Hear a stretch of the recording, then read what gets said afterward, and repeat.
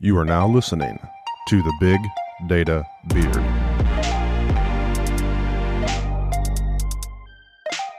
Hi, everybody. This is Corey Minton with the Big Data Beard, and I am pleased to have the gentleman who was the mastermind, the MC behind today's Splunk Conf keynote session, Sendur from Splunk. He's the Chief Product Officer. Sendur, welcome to the Big Data Beard podcast. Thank you very much for having me. And welcome to the IoT RV. This is the pretty awesome.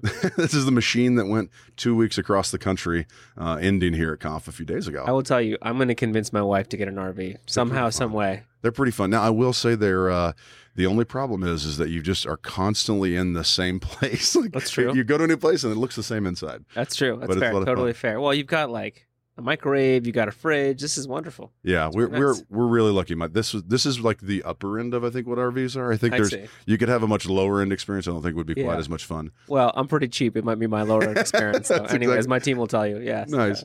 Well, we had the chance to catch up with Doug Merritt. We heard a lot of the exciting things that he was really excited about. Sure. But your role is an interesting one because you get to lead this amazing product from a product perspective. Yes. So tell me a little bit about what you were excited about today and what was announced at Splunk Conf. Yeah, there's a lot. So we only have, whatever amount of time here. However much you want, buddy. However much, great. Okay, well, let's go through all of it. So I've been at Splunk 7 years, and everything we did was pump more features into the enterprise product, solving customer problems certainly, but it was always pump more features in enterprise.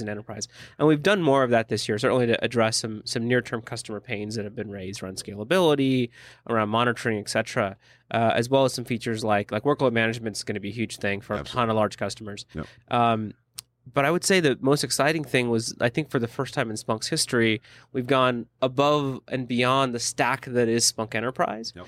And DSP and DFS are the first major elements of that. It's a completely different tech stack. Yep. And so, yes, we're going to work towards operationalizing that and making it easy for customers. But that's a pretty big departure for us. Absolutely. I want to pull that thread a little bit. Yeah, please. Because when I think about the two things I took away were data stream processor, data fabric search are massively important. And as you said, they go down a different technical route and a different stack route. So for the folks that don't know what DSP and which data stream processor and data fabric search, let's start with data stream processor. From your perspective, what problem are you trying to solve and how is Splunk bringing DSP to market? Sure. So data stream processor is a sort of streaming engine at the end of the day. And it's as horizontal as Splunk is. So while we are using Kafka underneath the covers to do some basic ESB work, the actual reality is each of those little boxes that you see are little Flink jobs that happen. Okay. So it's actually as horizontal and versatile as Splunk typically is.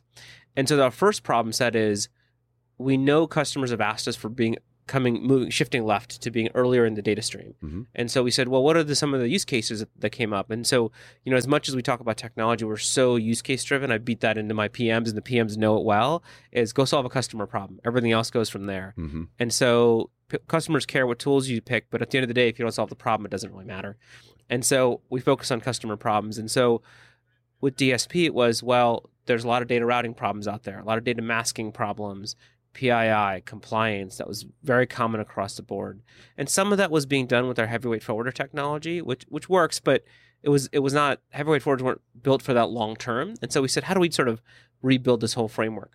And so we got a crazy neighbor next to you. It happens at all RV parks. Oh, man. At least you can poke them with a stick or something. Is that what you do? Get out of here. Yeah, exactly.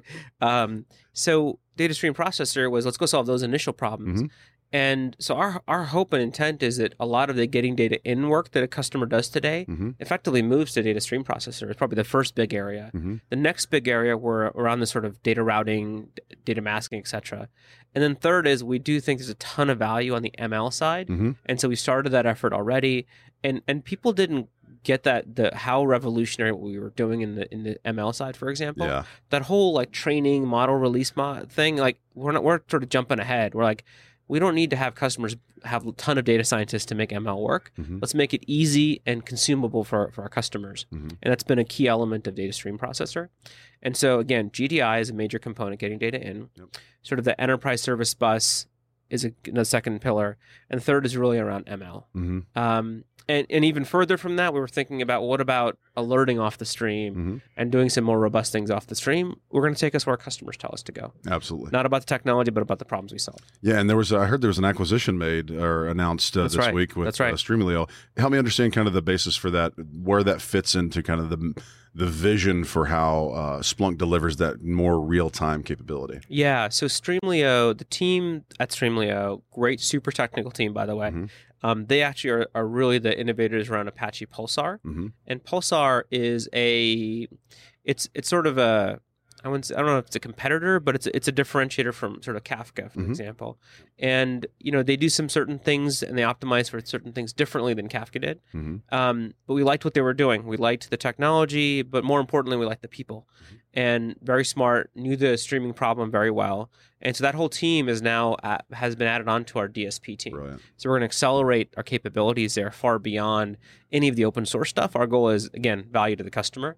And so that's going to be the big focus. And I suspect they're going to bring a lot of the learnings that they had from the Pulsar technology. Absolutely. They may bring elements of it in. We don't know. We'll have to figure that out. But for right now, they're going to think about how do they bring some of those technologies into DSP. Yeah, absolutely. And that's one of those, I liked the way Tim Tully categorized the innovation cycle within Splunk, that you have you can buy it, you can build it, and you can invest in it. And if it sounds like this is a buy methodology where you go get some great talent that has a domain expertise with a problem that your customers are facing. Correct. And will help drive innovation with product. I like the story there. Now, the other big component that we heard about now, and obviously Enterprise 8.0 is a just in itself a crazy cool announcement. But the big one that we saw a lot of press about was Data Fabric Search. Correct. So help me understand why Data Fabric Search is important to customers. And as you said, customers kind of focuses first. What problem are they solving? 20 years ago, maybe even 15 years ago, we probably had all of our data was either in relational data stores or in a data warehouse. And that was it. There was no notion of data lakes. There was no notion of object stores or JSON stores or blob stores or multimodal databases. Like I can just go on and on the list of stuff now. And you see it, right? When you go onto AWS, for example, the amount of data engines available to you, it's nuts, right? And so I think that proliferation is there for the right reason. I think you use the right technology for the right problem you have. And again, 15 years ago, you didn't have all this IoT operational data. You have it now. Absolutely. And so the data problems have changed.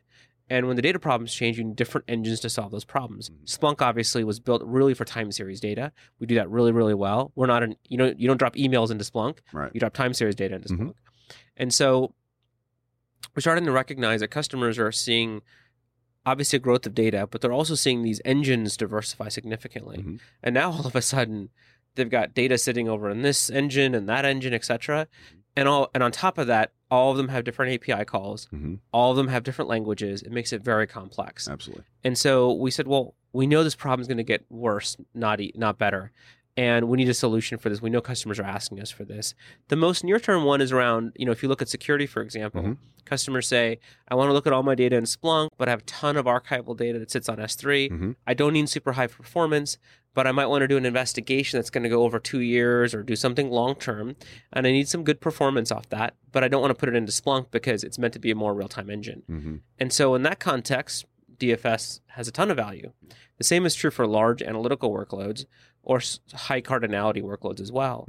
And Splunk is not. Splunk has a lot of sort of time series capabilities, but when it comes to high cardinality, like billions and billions of unique events, like DFS is the right tool for that job. And so that was the direction we took it. And so what we have right now is DFS supports the ability to federate querying across multiple Splunk instances. And it actually uses Spark underneath the covers. It's actually fairly quick. In fact, one of our largest customers saw like a 95% improvement in query performance. Really? Like it's ridiculous. Like stuff that took like hours now takes like a few seconds to do. Very cool. So and again, for things that are like high cardinality jobs, etc. And so that's been the focus. Near term, we do intend to support additional data stores over time, and it's going to be largely customer driven. So S3 for sure. HDFS is something that us customers have already asked for. Others have said, well, can you support things like relational data stores like Snowflake or others? Great. That's on our list. We're going to go work towards that. And you'll see us iterate. The nice part about that is all under single pane of glass, all using SPL, and over time SPL v2, which you saw earlier today around with SQL as well.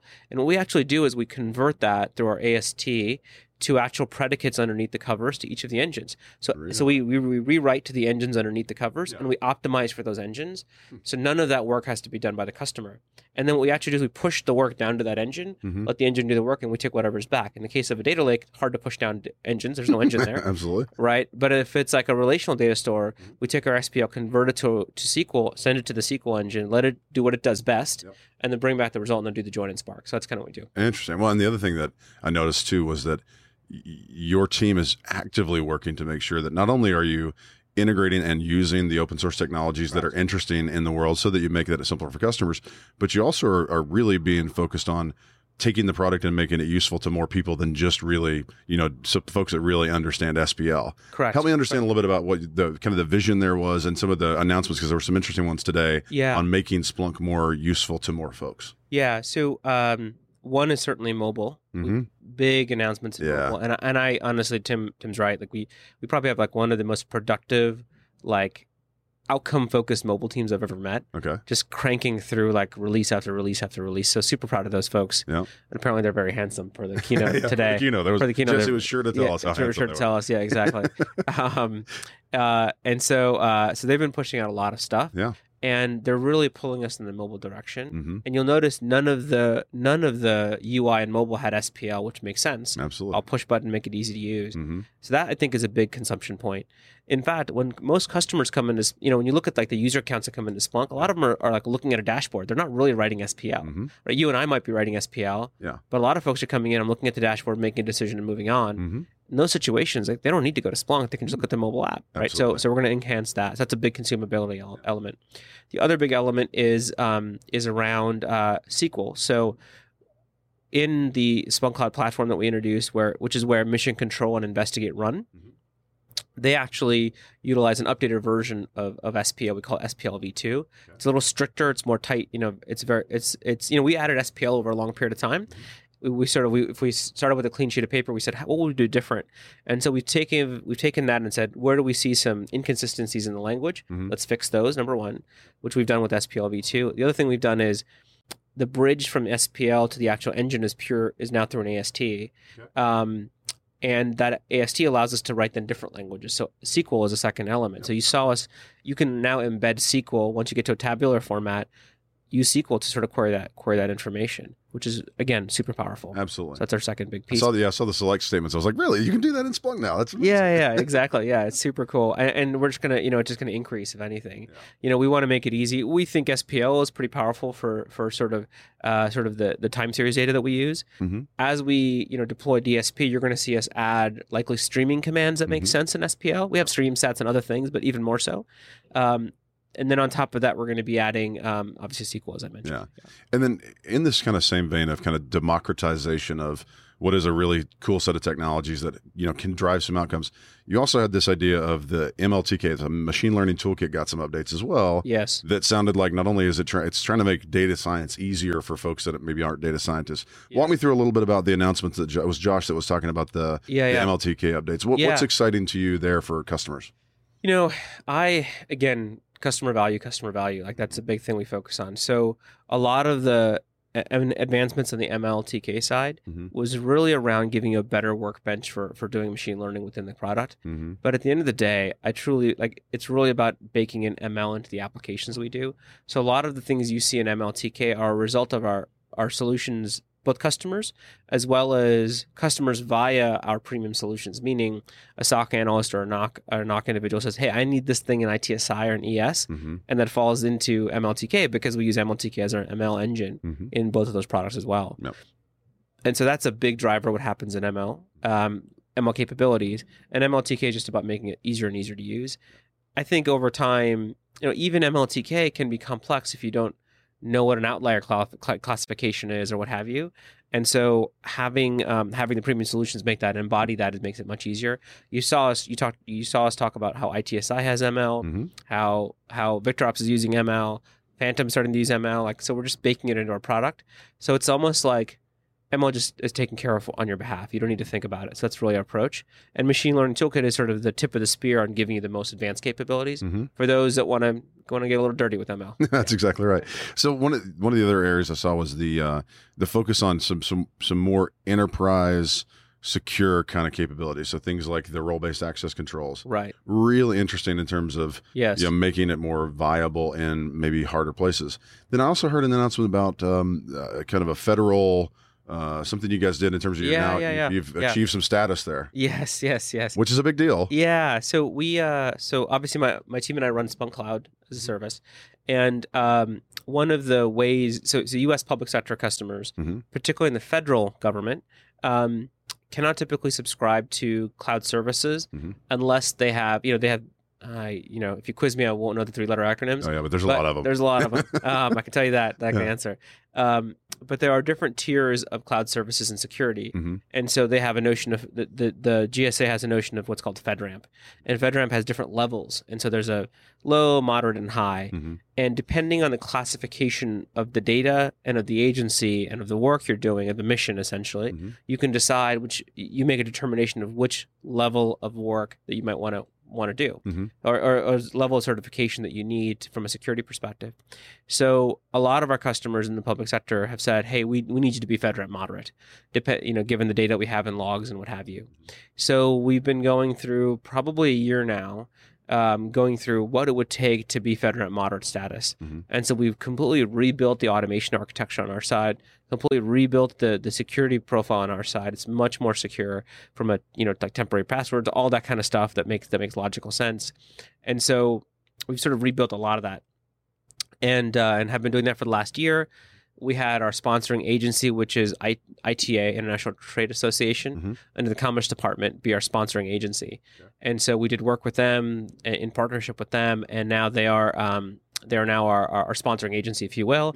And that went to the GSA PMO, Program Management Office, and we got approval about a week and a half ago. That's incredible. And so what that means now is that those customers in the in the federal government that want to think about us for FedRAMP, for cloud services, will see our FedRAMP moderate status, and then they'll be able to actually come and leverage the service. Absolutely. They'll have to do their checks, but that's usually how it works now. But that also has to have some downstream benefit for customers that aren't even federal, but maybe are state, local government. Having that status has to be a good litmus test to say, like, is this the right kind of platform that meets our needs as well? Yeah. Actually, it's a great point. A lot of people don't know that, so it's very good. It's very, very impressive on your part, Corey. Go on. Yeah. You're a genius. I would flip my hair, but I'll flip my beard instead. Yeah, exactly. That's right. Yeah. No, actually, you're right. So a lot of state and local agencies say, wow, each state is deciding what makes sense for them. And so like the state of Virginia has a different point of view than California does versus Washington. But all of them, generally speaking, are either the same or same as FedRAMP moderate or less. Generally speaking, there's some that are a little bit higher. And so we believe that will help us for those agencies as well. In addition, there are vendors that are providing cloud services toward the end customer, which is the U.S. federal government, but leveraging Splunk to monitor their cloud service. If that makes sense. Those customers also need FedRAMP Cloud as well. Oh, really? I wouldn't. Right. For example, like if you're Joe Enterprise software company and you're providing a FedRAMP service to the U.S. government, they'll say, well, what third parties are using, and if we're one of those third parties, such as our cloud service, they'll say, well, that has to be FedRAMP certified because the logging and the auditing of your service is going into Splunk, right? They're like, yes. Okay, well, that has to be FedRAMP covered too. Awesome. So it helps us cover those customers as well. Well, that's excellent. Well, you talked a lot. One of the themes I took away that I don't think, I didn't see, at least in years ago, but definitely see it now, is how you all are using the open source technologies, but integrating them in a way that makes it easier for organizations to adopt those, but they don't actually have to know they adopt them, right? You're using the great research being done.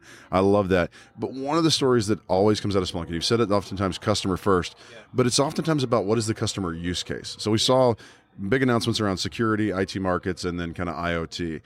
Out of those, like, what are the big highlights that you're excited about from a market focus perspective? I'm a really big fan of what's been happening on the sort of Phantom side. When we bought Phantom, everyone said, "Wow, you're buying a SOAR product." And yep, got it. Yes, yep, security operations, orchestration, all that. But one of the reasons we specifically bought Phantom was because the engine itself, the core engine of Phantom, is actually fairly horizontal. And so today we announced now IT content within Phantom.